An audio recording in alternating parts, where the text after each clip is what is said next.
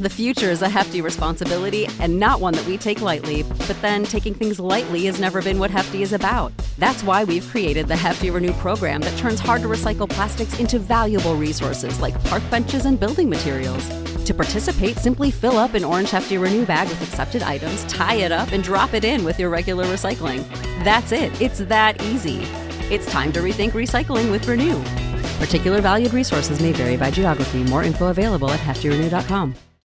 When you need mealtime inspiration, it's worth shopping Kroger, where you'll find over 30,000 mouth-watering choices that excite your inner foodie. And no matter what tasty choice you make, you'll enjoy our everyday low prices, plus extra ways to save, like digital coupons worth over $600 each week. You can also save up to $1 off per gallon at the pump with fuel points. More savings and more inspiring flavors make shopping Kroger worth it every time. Kroger, fresh for everyone. Fuel restrictions apply. Welcome to the Your Village podcast, Parenting Beyond Discipline. Your Village is the most comprehensive site for evidence-based parenting classes available on demand at yourvillageonline.com. Our 50-plus classes give parents the foundation, steps, and tools for creating strong, healthy relationships with their children, resulting in responsible, cooperative, happy, and successful children and families. My goal is to help parents support their children in finding and reaching their own unique potential. The podcast is a place to learn about all things parenting and get your questions answered. I'm Your Village founder and your host, Erin Royer. Last week, I mentioned that Stephanie, who asked about instilling confidence in her stepdaughter, had another question. So today, I'm going to answer that question, which is about parenting in divorced families when it comes to two different sets of rules, respecting the other parent's rules while having your own set of rules. The second question is from a mom wondering about sleepovers. When is a good age, and when or if it's okay to pick up a child from a sleepover if they don't want to stay. Then in the last part, I'll cover a short anecdote and lesson my husband and I discussed briefly the other day about one of our kids. So our first question is from Stephanie, who wrote, "Would you be able to touch on divorced families? We are a family of 4. My husband has a 9-year-old from a previous marriage, and we have an 18-month-old together. Our 9-year-old has adjusted extremely well to being a big sister and is a huge help. My issue falls with children who live under 2 different roofs. She will often make comments, well, at my mom's, comparing how things are done there. I respect her mother and her rules, and I'm usually the one in our family pressing to follow her mother's wishes. As an example, no fast food, no painting her nails, etc. However, I think it's perfectly fine that we do things our own way in our home, but do not want her to think that I disagree with her mother's ways. Things such as bedtimes, showering daily, brushing her teeth more often. Little things, but I feel like you could really dig into the topic in general and provide me with a lot of insight." So, parenting in step families, blended families, and parenting stepchildren can be a tricky and touchy subject. So I'll do my best to address this, but I'm also going to ask some questions for Stephanie and any others who are step parents for some things to consider as you're working through this process. So obviously there are going to be differing rules and expectations in each household, no matter how hard you try to keep them aligned. And only the most mature of divorced couples are going to be able to put their differences behind them and put the kids first in setting up rules and boundaries together that are very similar. But it sounds like in Stephanie's case that you may have one of the better scenarios. Now, I'm very happy to hear that you respect your stepdaughter's mom's rules around certain things and work to maintain those boundaries with her as well, because a lot of stepmoms would use those as leverage to gain favoritism or approval from their stepchild. So that is an excellent job that you guys are doing with that. There are some general tips when it comes to rules in blended families, and one of the first ones is to try to have similar rules as much as possible in both households. One of the first ways to do that is to keep the existing rules that were in place prior to the divorce and keep those in place in both households. So I'm wondering if that is how the current rules were set up, the things about the fast food and the no painting her nails, and probably along with several other rules, that those were probably adopted and kept in place, which is excellent. Were these rules your stepdaughter's parents? So the question was, were these rules your stepdaughter's parents that they had when they were together, and you're working as part of this team to uphold the rules. But then on top of that, your household has some more rules in place above and beyond what was in place before, it sounds like. How were these additional rules set up and agreed upon? Was this between you and your husband? What are the reasons for these rules? Now, I'm not saying this to be at all challenging, but just for you to think about your honest reasons as to why these are important to your family values in this home that you've set up separately, especially in the case of Stephanie and others who have additional children together. Now, these are likely some very valid reasons as to why rules that are different than what the other parent has in place are in your home. Now, once you've really connected with the reasons behind the rules, would it be something that her dad, or for any other families who are having issues with this, that the parent who was previously married with the stepchild or with the child would be willing to talk with the other parent about? In Stephanie's case, her husband talking with the stepdaughter's mom to get some more consistency. If not, that is totally understandable and more the norm than those that are able to still work together extremely well and extremely closely on setting up these rules. So if that's the case, then yes, it's okay to have rules be slightly different from one house to the next. To have a rule about teeth brushing or no TV after 8 or bedtime is strictly at 9 or what have you, given your family values. If you remember having one or more cavities as a kid or a teen, and you know the importance of brushing twice a day and flossing to save time, money, and pain, then this is going to be really important to you. You want your kids to set up good oral hygiene habits early, and that's a good thing. Sleep is also very important, and most kids just honestly don't get enough sleep. So if staying up past 9 or whatever bedtime you have set means difficulty in getting her up for school the next day, then that's important. There's a reason for that rule in your house. She needs to be alert, to be ready to face the day and learn. These are all good rules for good life habits. But also, remember to look at kids as individuals. And I'm using this more as an example for co-parents and step-parents, or really any parent for that matter, who have kids that are closer together in age. Some kids do just require less sleep. So if your child is getting up no problem with their bedtime, or more likely, if they're waking up early every morning raring to go, and the child is asking to stay up later, then you might want to consider it. It may mean that you say something like, you can read quietly in your room until X time, or until you get sleepy, if you feel like the child can handle that decision on their own.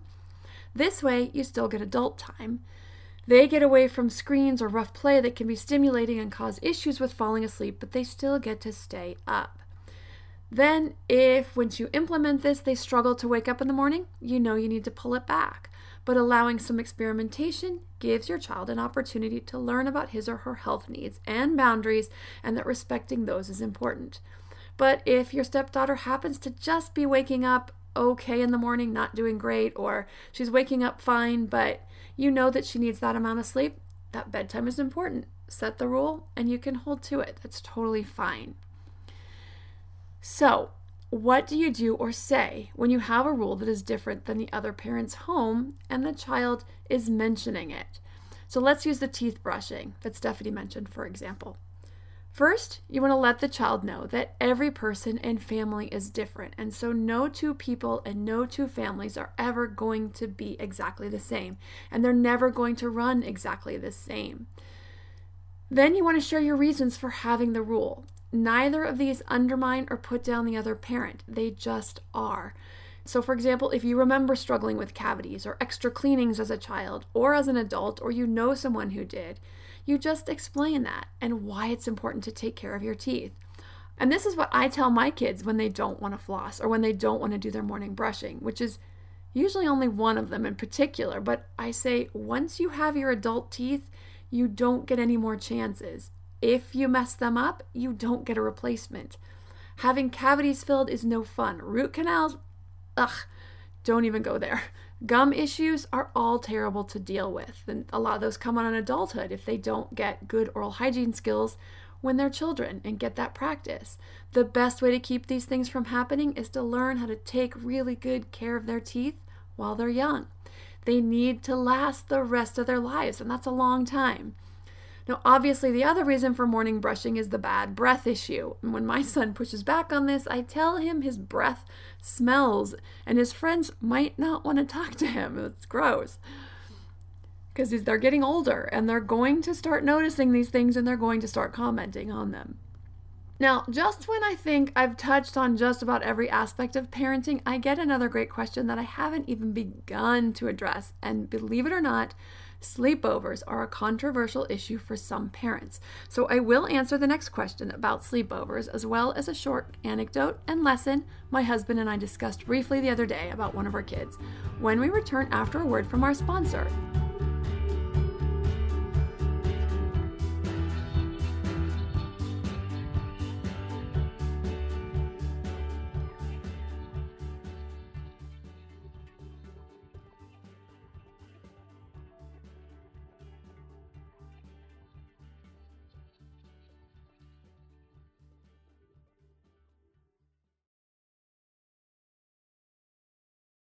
This episode is sponsored by ByHeart. ByHeart is an infant nutrition company whose mission is simple: make the best formula in the world. Using the latest in breast milk science, ByHeart created a clinically proven, easy-to-digest infant formula that's made with organic, grass-fed whole milk, certified clean ingredients, and features a patented protein blend that gets closest to breast milk. Our blend includes the most abundant protein found in breast milk, alpha-lac, as well as lactoferrin, the number one protein found in colostrum, along with broken down, partially hydrolyzed proteins. ByHeart is an easy-to-digest formula. In addition to its patented protein blend, our formula includes prebiotics and an 80-20 whey to casein ratio like in early breast milk, which is tailor-made for a newborn's digestive system. ByHeart is the only U.S.-made infant formula to use organic, grass-fed whole milk, not skim. Curious about ByHeart? Redeem your welcome offer at byheart.com/podcast with the code PARENTING for a limited time. Additional terms and conditions apply. Our family has grown. Welcome to the world, Hannah baby. Introducing a new collection, Hannah Soft, made with Tencel. It's so breathable, with stretchy comfort for all of baby's first moments. And it's cool and gentle on their skin all year round. Entrusted Hannah quality for your most precious gift. Hannah Soft, made to last. Shop now at hannahanderson.com.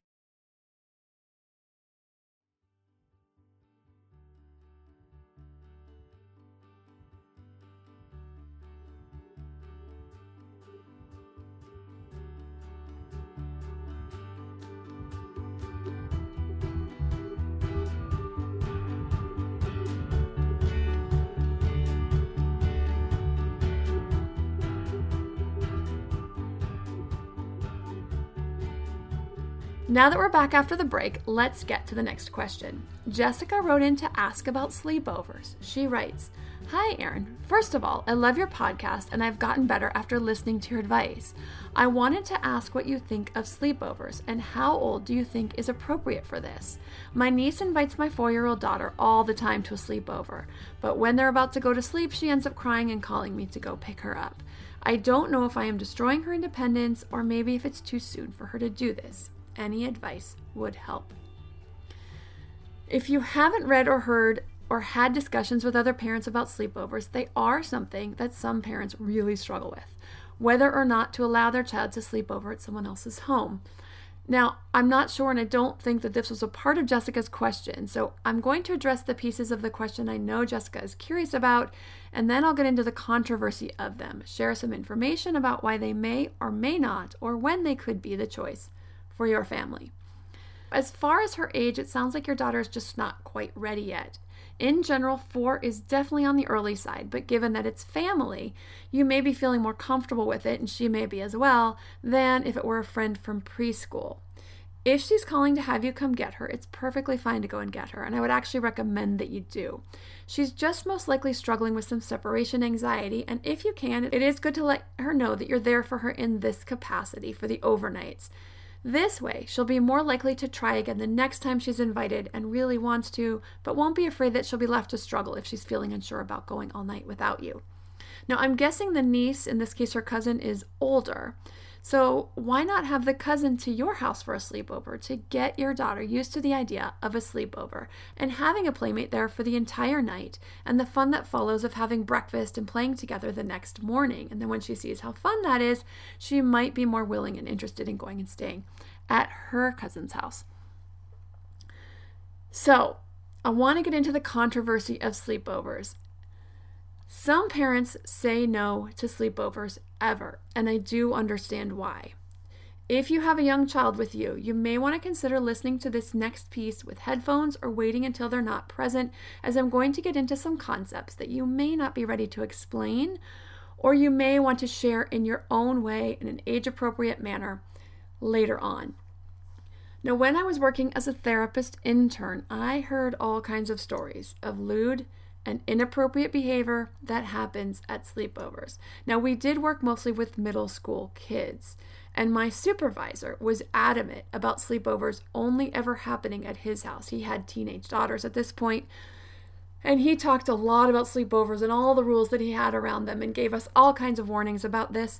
And all of that just really stuck with me, along with dealing with some of these kids that came into therapy after dealing with, honestly, some trauma that they faced at sleepovers. So I'm going to share some sobering statistics, and I don't mean to scare anyone, but I think it's important to be informed so you base your decisions accordingly. We hear so much talk about stranger danger, and frankly, it really kind of gets me ruffled, because the truth is that 90% of kids who are sexually abused are abused by someone they know. Strangers are not who we need to be talking to our kids about. It's the people they know. Sexual abuse encompasses more than physical acts. It includes exhibitionism, voyeurism, exposure to pornography, and communicating in a sexual manner. Child sexual abuse is likely the most prevalent health problem children face, with the most serious array of consequences. About 1 in 10 children will be sexually abused before they turn 18. Now, broken down by gender, it's 1 in 7 girls and 1 in 25 boys. As we know, these types of crimes are vastly underreported, and so these numbers could actually be much higher. Approximately 30% of children who are sexually abused are abused by family members. The younger the victim, the more likely it is that the abuser is a family member. Of those molesting a child under 6, 50% were family members. Family members also accounted for 23% of those abusing children ages 12 to 17. About 60% of children who are sexually abused are abused by people the family trusts. So 90% are people they know, 60% are people the family actually knows and trusts.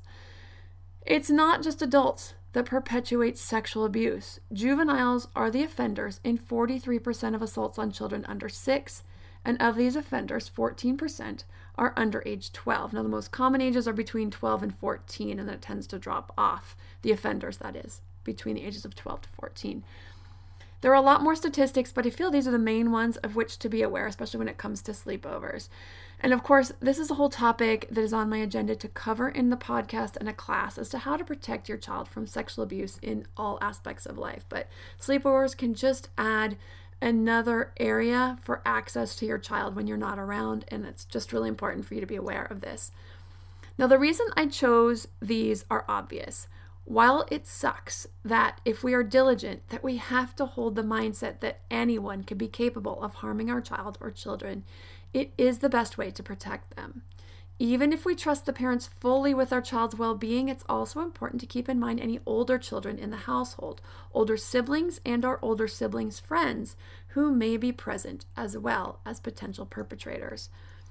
Now, I'm not advocating for no sleepovers. I think that is a parent's decision that you need to make on your own, knowing your child, knowing the people in their lives, and keeping the statistics in mind, and making the decision you feel is best, and protecting your family as best you can.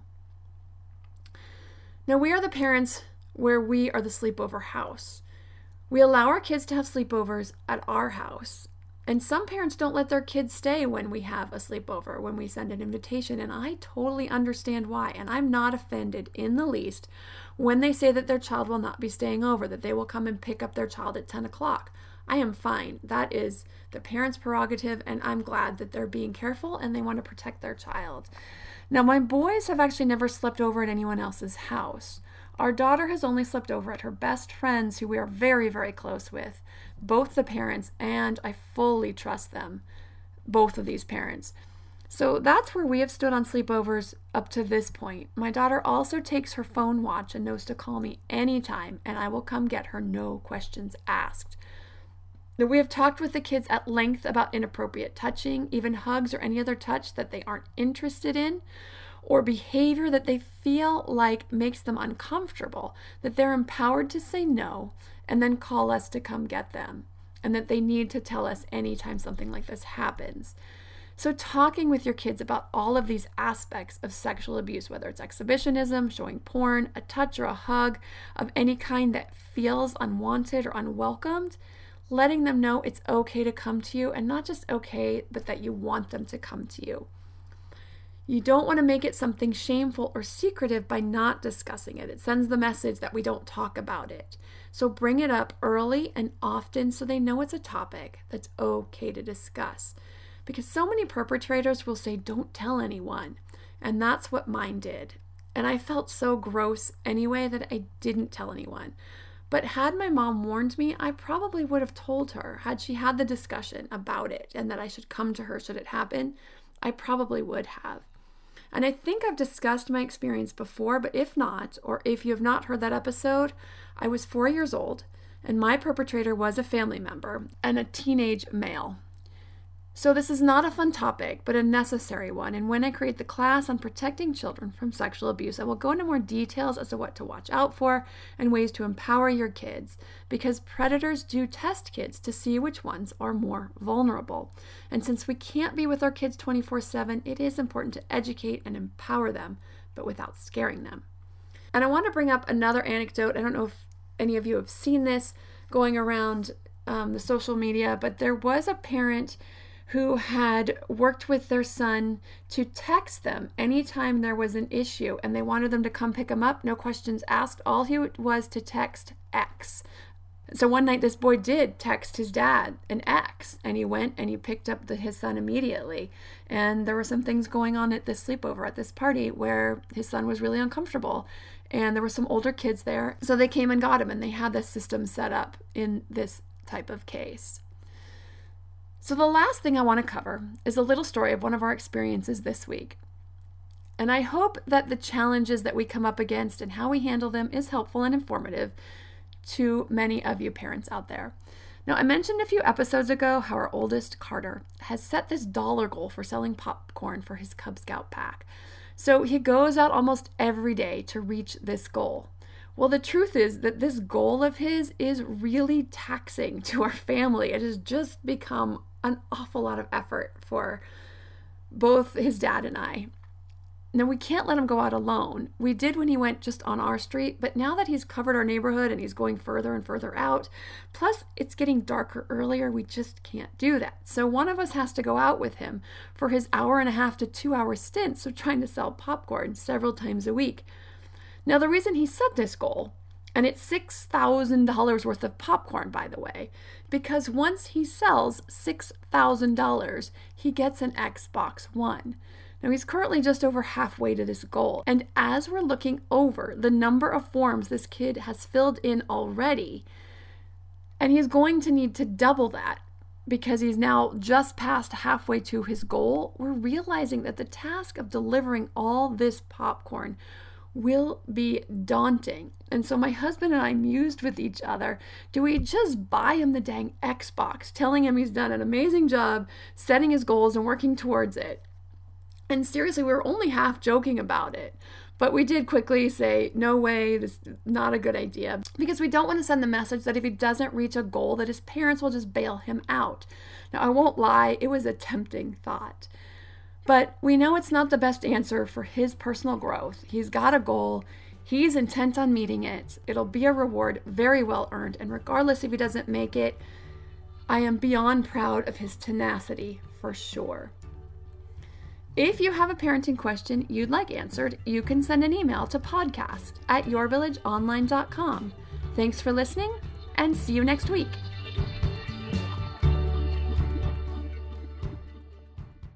Our family has grown. Welcome to the world, Hannah baby. Introducing a new collection, Hannah Soft, made with Tencel. It's so breathable, with stretchy comfort for all of baby's first moments. And it's cool and gentle on their skin all year round. Entrusted Hannah quality for your most precious gift. Hannah Soft, made to last. Shop now at hannahanderson.com.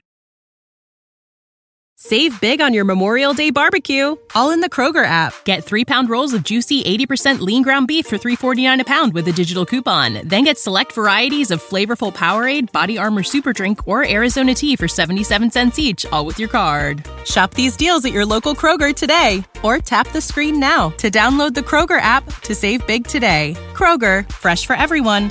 Prices and product availability subject to change. Restrictions apply. See site for details.